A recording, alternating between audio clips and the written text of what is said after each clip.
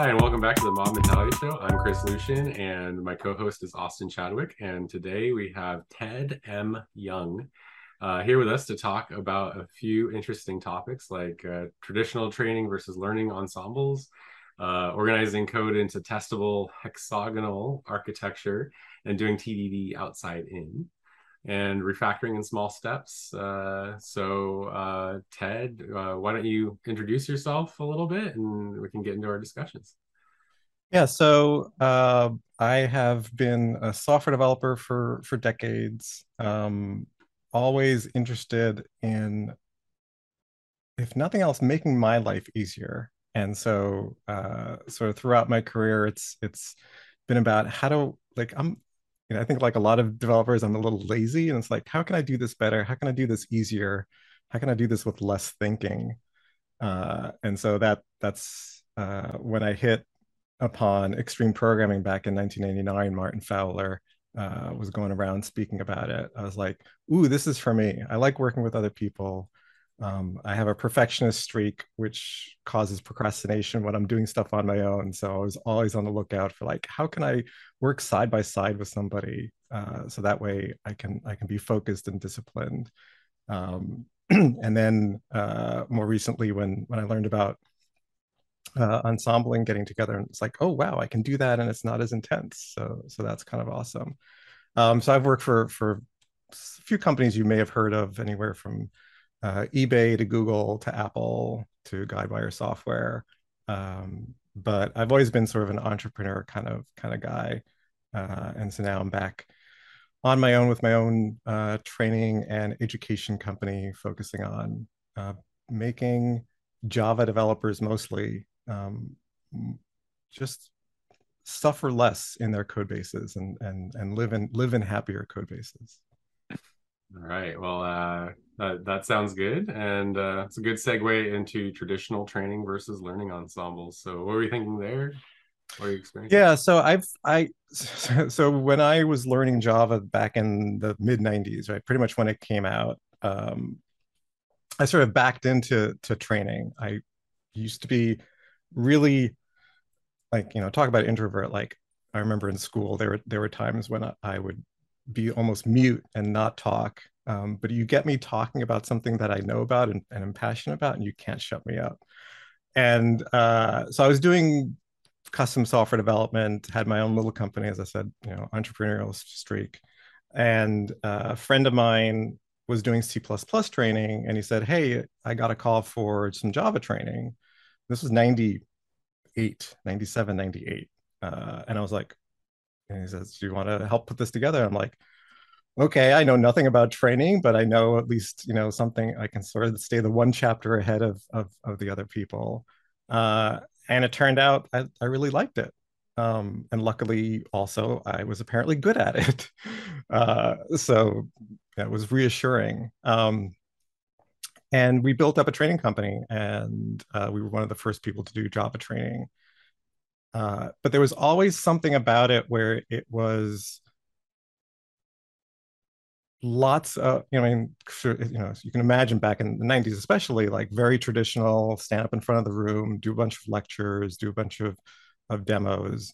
And this, talk about lack of technology. These were all done on um, transparencies. So I don't know if you've ever seen those, for those of you out there not old enough, but like, it was basically a transparent sheet of plastic that you'd put on the thing that would project it through light onto a screen. And so that's what we did. We would print, and you could print on them. So we would carry around these 600 transparency things.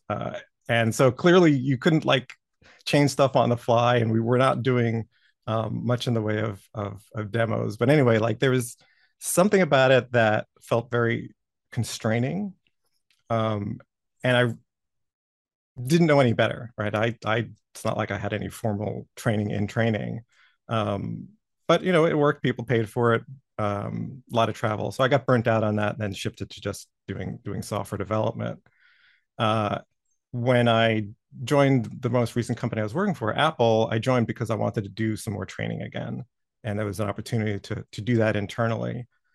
And I missed it, and I was like, oh, I missed this so much. And the joy in seeing people like get that aha moment, like, oh, now I get it. Um, and learning from mistakes. So one of the things that stands out for me from doing some of that training, developing the training materials, is some of the best stuff came out of mistakes that I made. Like, oh crap, if we follow this direction, I put the direction in wrong and they get this exception. And it's like, oh wait, but now I can teach them about what this is, what this means, and how to get yourself out of it. Uh, and so then, due to other stuff, I basically left Apple because it was a certain kind of environment that just wasn't working for me anymore. Um, so I decided I wanted to focus more on teaching people, and because throughout the years and decades, I'd, as I mentioned in the intro, I'd been exposed to extreme programming and wanted to do it a lot, and so testing was important and refactoring was important, and I've been using tools like IntelliJ IDEA for 20 years, so I know it inside and out, and I feel like most people are using like 10% of it, and so I want them to use all this power, this awesome power, and they're using like just this little tiny bit. And when I went, independent and started doing training again, I wanted to learn more about how people learn.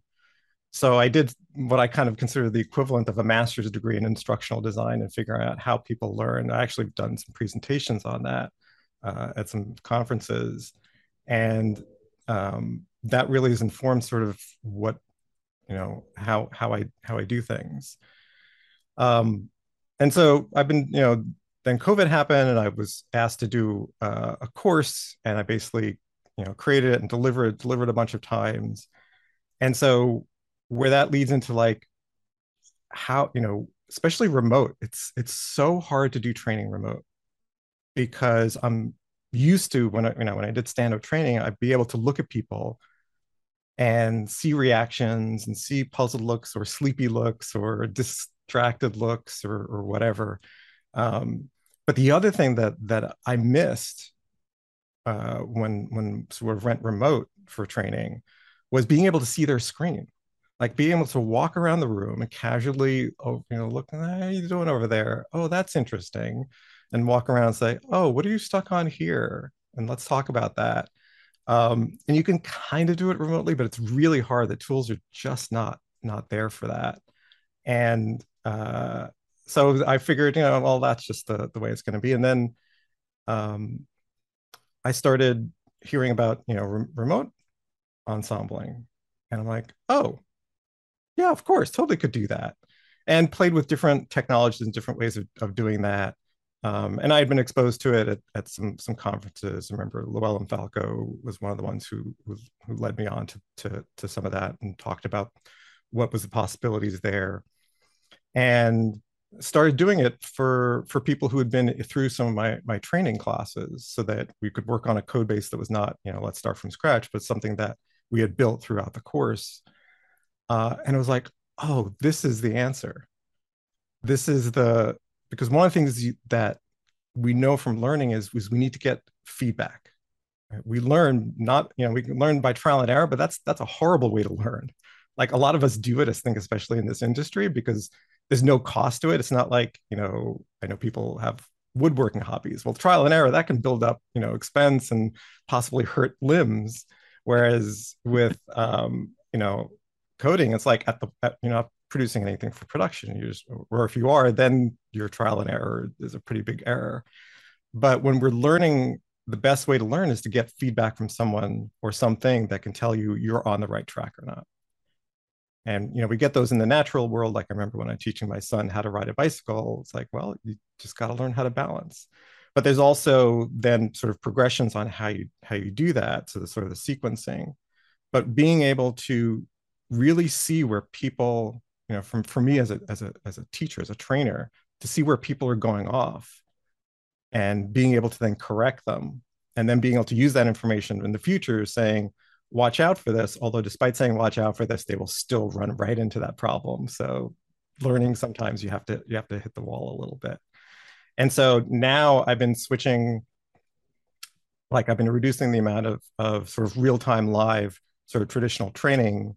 I still do it because that companies pay for that. That's how they work. That's how purchasing works. That's what they know how to buy. But over the past 6 to 9 months, I've been able to start to slowly sell them on. Look, the training is great, but it's 2 days, 4 days, whatever it is.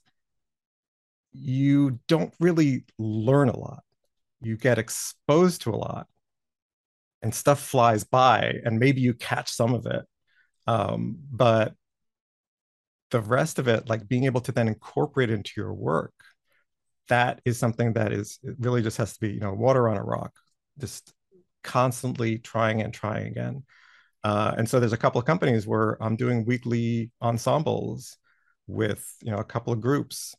And it's just so awesome to see, like, the first few, everybody's sort of, what's this all about? Because they don't have experience with it. How do you work in this? The technical stuff of how do you switch? That usually gets, and just, whose job it is. And when I'm doing the learning ensembles, as opposed to a traditional ensemble where you're usually like one that we're actually creating work product, the learning ensemble is somewhat different. Like I have a much stricter way of, like, the navigator is the only one who can say anything. The driver is, fairly strict, strong pairing kind of thing. But I want the navigator to be the focus. Other people may know the answer, but I want the navigator to be the one who's learning. And so this sort of spotlight of learning on the navigator as we rotate out. It's like, yes, I know you know the answer over there, but I want her to answer this, because we learn also from the struggle, right? We have to think, and focus thinking on what's going on is really, it's like, oh, now I get it. Because if somebody else who knows jumps in, then that person didn't have a chance to think through the process. So that's where it's a little bit, the learning ensembles are a little bit different from the regular ensembles.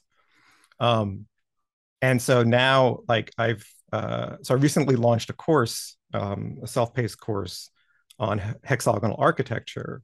Uh, and this has been like what I wanted to do for years, because it's like, look, there's some great stuff with lectures and videos and text. Um, but the real learning is going to happen during these office hours where you have Q&A, but also learning ensembles where we'll actually apply some of these things. And that's really, what I want sort of my future to be. Awesome. Nice. Nice, nice. Yeah. And I had some more questions about your learning ensembles, but maybe we'll get some definition of terms first. So you mentioned, I'm going to mispronounce it, hexagonal. Did I say it right? Yes.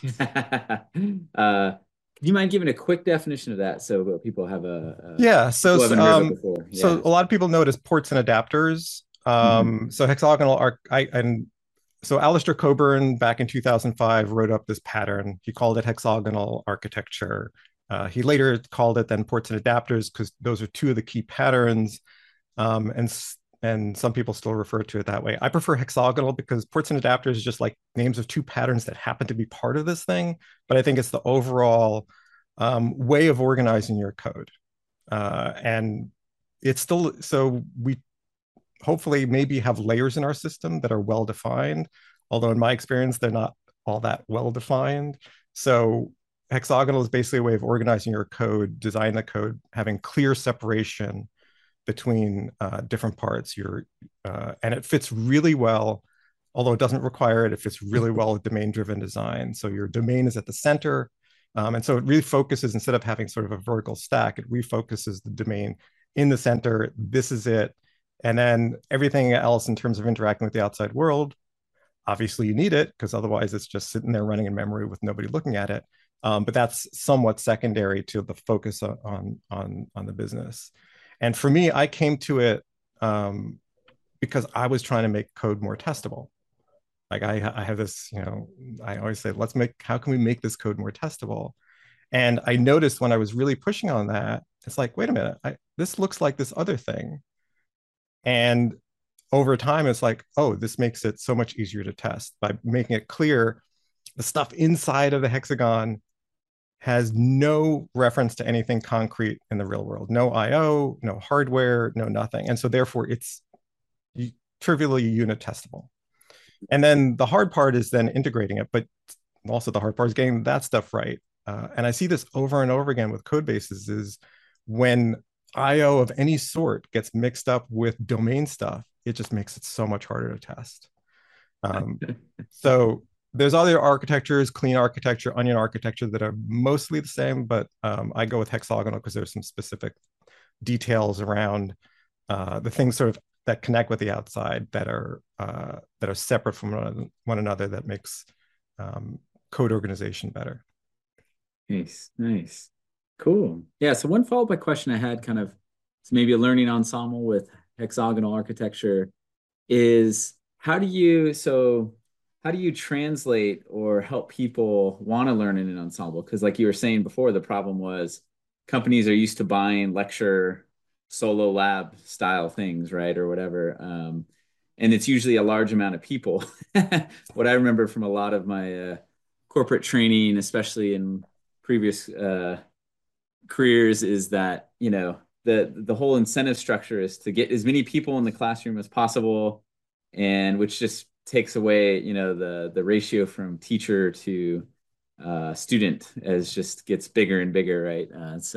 Yeah. Yeah, how do you handle those kind of influences in the culture and lead someone into an ensemble style learning? Um, so I was mostly getting the companies I've been able to sort of sell the ensembles to is where I've had basically a strong internal person who was pushing for it. Okay. And they were pushing for it because they experienced it, because they had taken one of my public courses that, basically public, where you don't have to be a company, you're just an individual signing up. Um, and the learning ensembles I basically did for free, mainly because like I want to learn too. And like that's one of the other things that I didn't mention is like training after you've done a training class. Like I one my hexagonal architecture class, I've taught 40 times. I'm like, Mm. I know exactly how this goes. Like I keep I don't know if anybody else does this, but I keep very precise when I'm doing the regular training of timing of like, here's where I started this section, here's where I started this section, here's where I started the lab, here's where we took a break.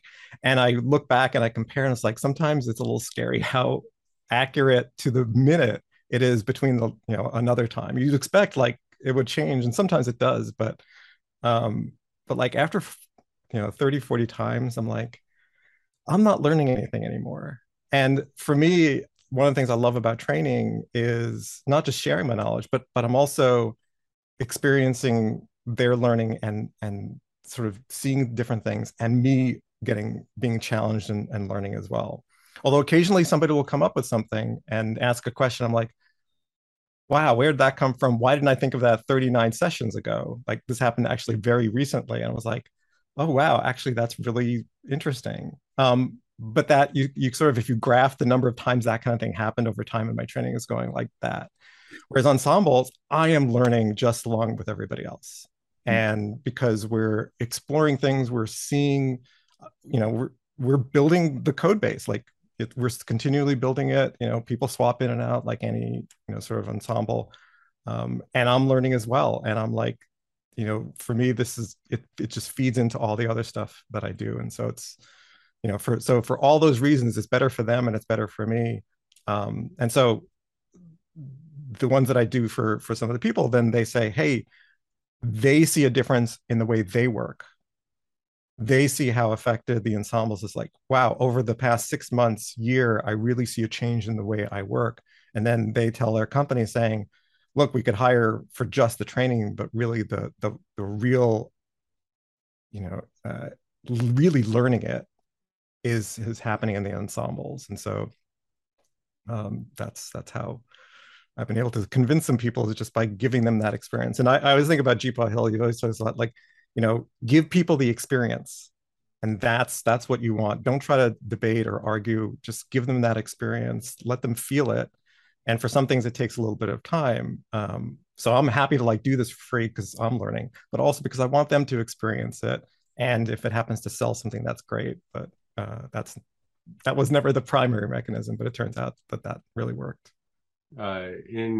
In the traditional training versus the learning ensembles, is there like a good segue that you do from one to the other? In your traditional training right now, do you also do some ensembling, or is it just like, are they like completely separate, or how did you separate that out? Is that something else that the company needs to ask for, that sort of thing? Is yeah. Yeah, so what I do is I basically tell the company, look, we'll do the regular training because I think if we're going to do things that require knowledge, they have to have that knowledge. Mm-hmm. And you can sort of drip it in the ensembles, but I think there is a place for sort of, look, we're going to do a bit more of a traditional training to I'm going to dump a bunch of information. You'll get a little bit percentage of it, but at least you'll be exposed to it so that when I mention it, it'll be like, oh yeah, I remember that. You may not remember exactly what it is. So what I found that works pretty well is do the traditional training and then go right into weekly ensembles that then builds on that. And because my training is project based, we basically start from where the project ended at the end of the class and continue developing on that, going off in all sorts of different directions that's based on what the people want. For my self-paced course, it's it'll be interesting because the learning ensembles that I'm going to be doing are while the course is happening. And so I'm going to have to adjust things where I can't rely on, we've already got this project built and we can build on it. So we'll probably do more things around just getting people used to things. So we'll do some katas, using some of the techniques that they've learned in that week's class. And then eventually they'll have built up enough knowledge that we can start then building more sophisticated things. Because I'm very much a believer in, you got to work on realistic code. Whether you're learning or whatever learning you're doing, it has to be realistic. And this is the kind of thing that drives me crazy when I see just the most trivial kinds of boring that and boring from a sense of there's nothing interesting here.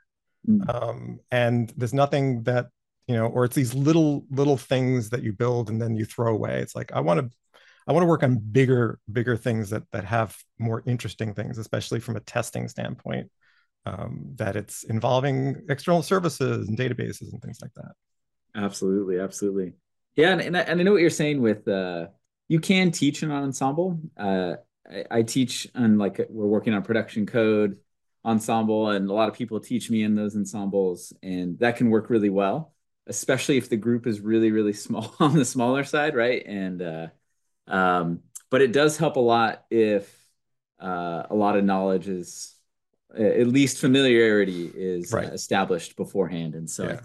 I think you're right. I think ensembling, it almost fits well with almost like a lecture lab where some material to kind of become familiar and then to really like get it in your habits inside your soul and inside your fingers, right? Yeah. It can work well with ensembling.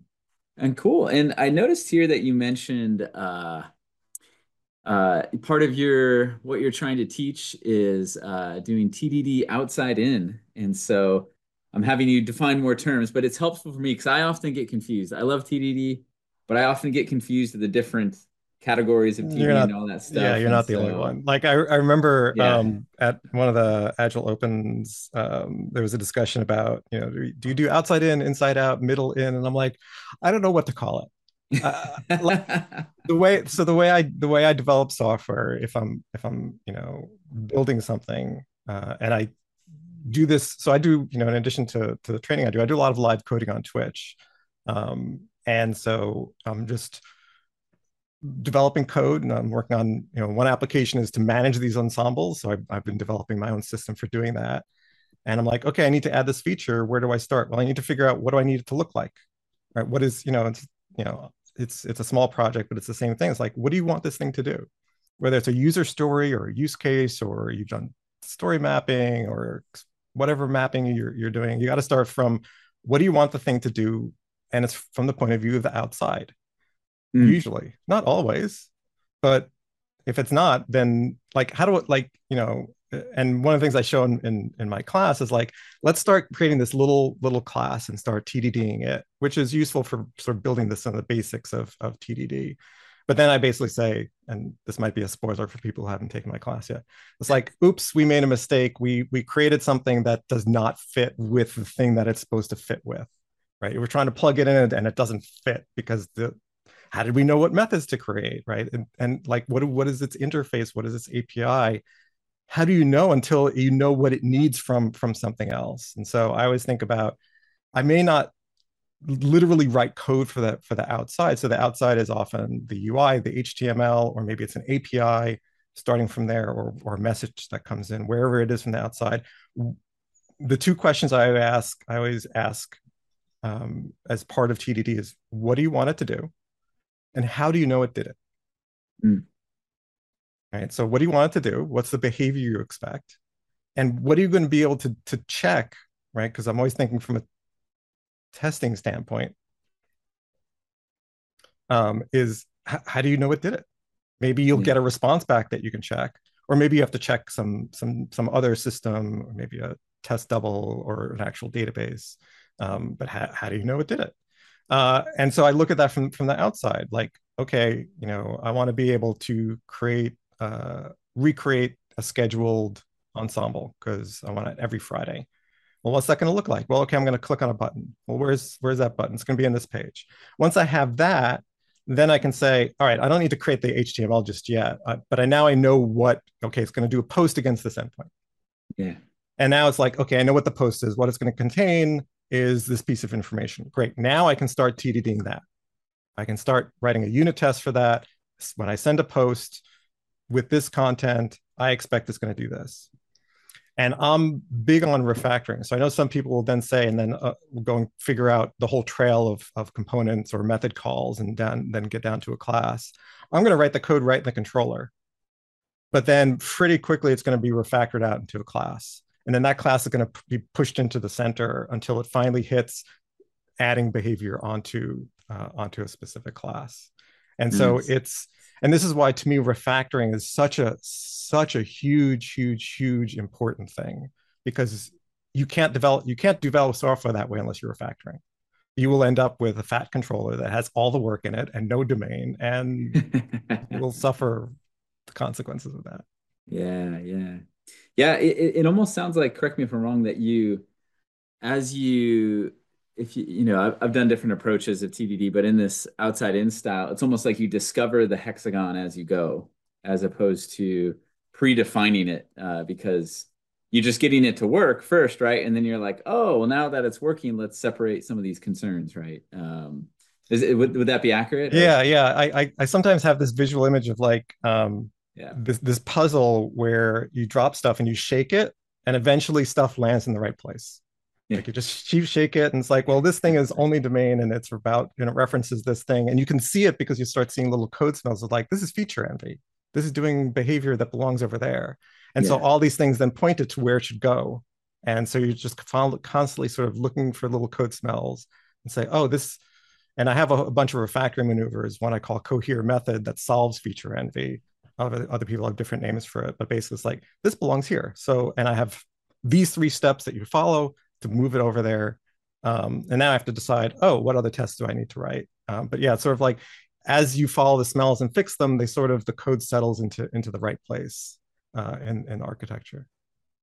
Nice, nice. Yeah. And I think one thing I really like about this approach is that it's very concrete, and it's easy. It makes it easier to write the test, right? Like, well, if I'm using the system, I would, from the outside, this is what I would expect, Yeah. and I don't know how I'm going to get there yet, but Right. usually in an ensemble, people can answer those questions like, okay, well, what do we expect? What are we going to do to trigger it, and all those kinds of things.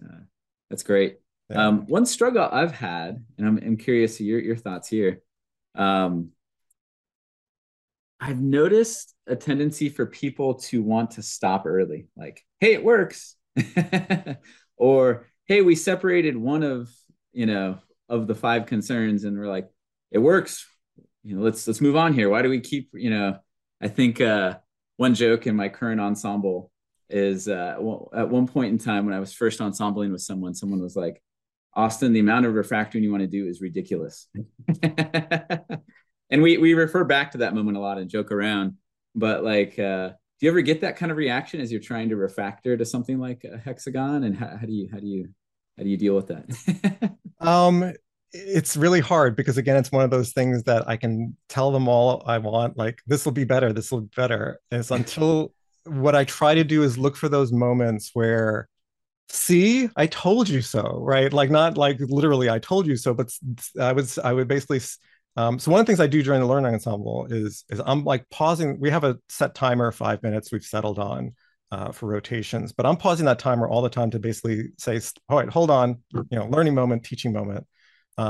We have a discussion. I say, see here, and in fact, we'll go and do things like we'll back up. We'll say, what if we did this first? What if you did this for factoring first? It would make this other thing so easy. In fact, let's do it. And so I can lead them through that because I have the luxury of we don't have a deadline for anything. So I use that opportunity to say, well, let's back up and try this again a different way. And we'll do it sometimes. We'll back up an entire, a 2 hour session, and next time we'll just repeat it and go a different way to get them, and this is to me, the whole purpose of a training learning ensemble is that's what it's meant for, is to try out and experience these different things so you can see the impacts of it. And so I can, and so I'm always taking notes of like, oh, this is going to be a good learning opportunity for later. Let's see if anybody notices, and sort of noting these things down. If nobody notices, then I'll say, all right, let's talk about this. And so I can, I will always explain, look, this will be better if we do it this way, and this will be easier. And this is, I, what I always try to get to is for me, form it in the phrase of this makes it more testable because. Mm. And if I can get to that, then I'm saying, look, if you're interested in testability, that's why we're here. At least that's why I'm here. And this makes it more testable. And sometimes it's obvious and sometimes it's not. And so then I'll push us down that road sometimes, if I can see, a few steps away from that to get them to there. So it's a luxury I have as a learning ensemble, as opposed to getting work done, as we can do that. Nice. Good. Maybe one question with the hexagon again is so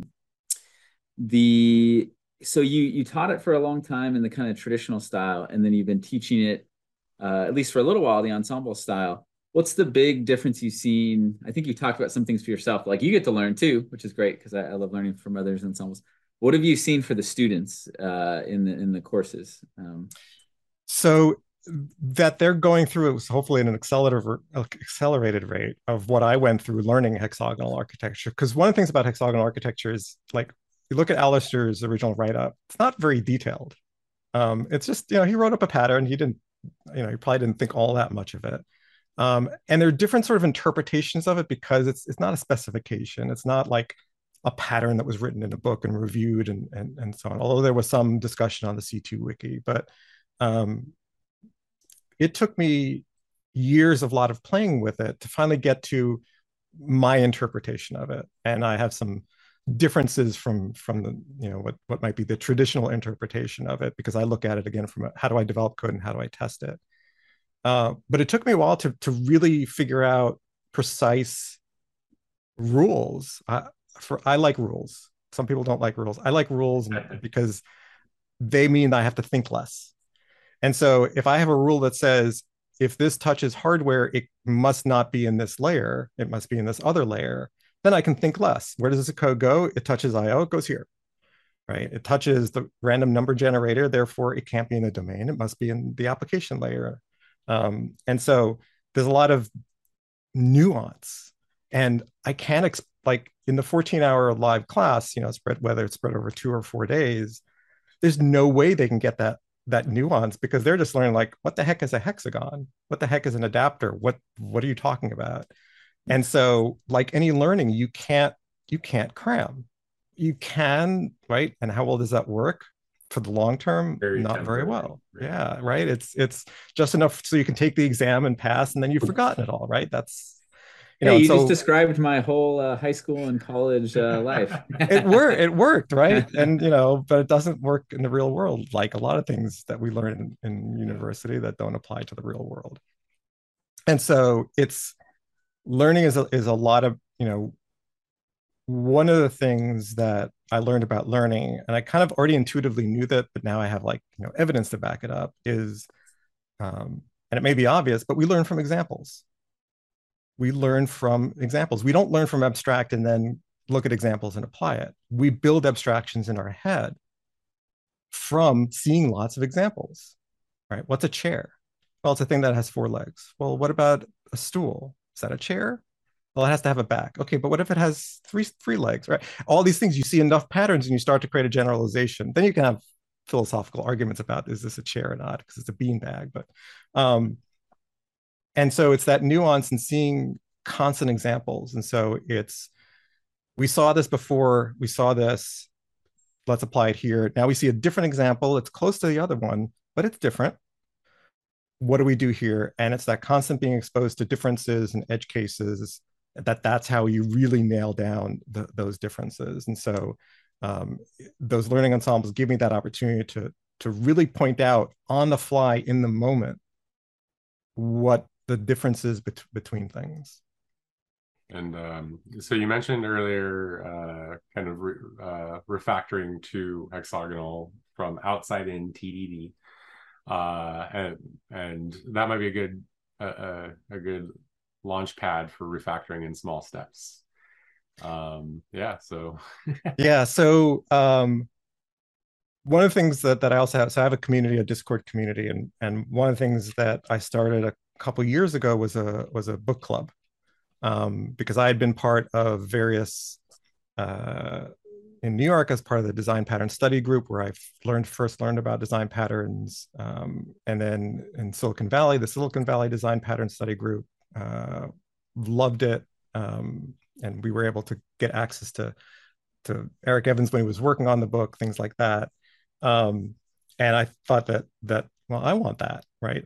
And so I basically created it. And one of the books we read was Kent Beck's Test-Driven Development by Example.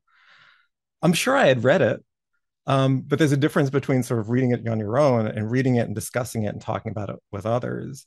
And I realized I was doing bigger steps. Like one of the things, if you've ever seen anybody like me, starting out teaching TDD, you start with the simple stuff. And it's like, how do we make this test pass, right? It's expecting 8. What do? We return 8. And I used to think that, really? Come on. Like, we know this is not going to be a literal constant. You're going to have a variable there. You're going to store it in something called balance. Mm-hmm. But what I learned from reading closely of Kent Beck's book was, sure, we could take larger steps, but I actually find value in the smaller steps because I notice things that I didn't notice before, like turning that literal and making it more flexible is a refactoring. Extract field. It's like, oh, like I did that, but I never thought about it that way. And so one of the things I see, and again, I see so much in these ensembles, like, wow, you're taking a big step here. Can we make this step smaller? Yeah. And the outside in applies here too. The shift to TDD is not just, oh, I need to write a test first and then write code. Is to shift your thinking from what do I want the thing to do without thinking about the implementation. Mm-hmm. We are so trained to think about the implementation while we're thinking about the test we want to write that will test that implementation. I'm like, no, don't think about the implementation. What little thing does it not do yet that you want it to do? Think about that. No, can we make that step smaller? Can we make the expectation smaller? Can we just do something smaller? Because it's like I have this sort of visual in my head of when people are thinking about all the complexities. It's like this graph that just blows up of all these possibilities and if thens and decision making. And I'm like, you've already thought like 3 levels too deep. Let's just get this little piece solved. And every time I show that, people are like, oh wow, like, yeah, this is so much better.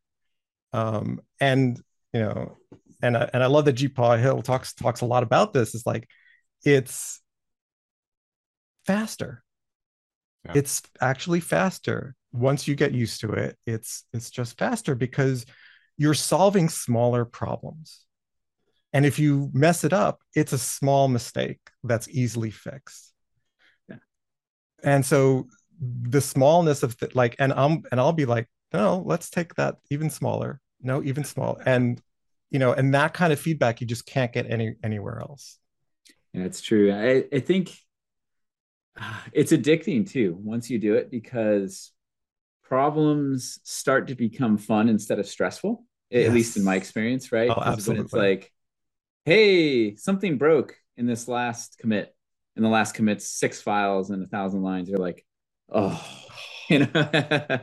Where if it's like, oh, something broke in our last commit and it's like 6 lines, you're like, oh, fascinating. I wonder what it is in the 6 lines, Or and my preference, one line, or one line, right? right? Yeah, You know, exactly. because it's like Yeah. that might, it's like, can we fix this? And it's almost it's almost a game. Like, what's the least I can get away with?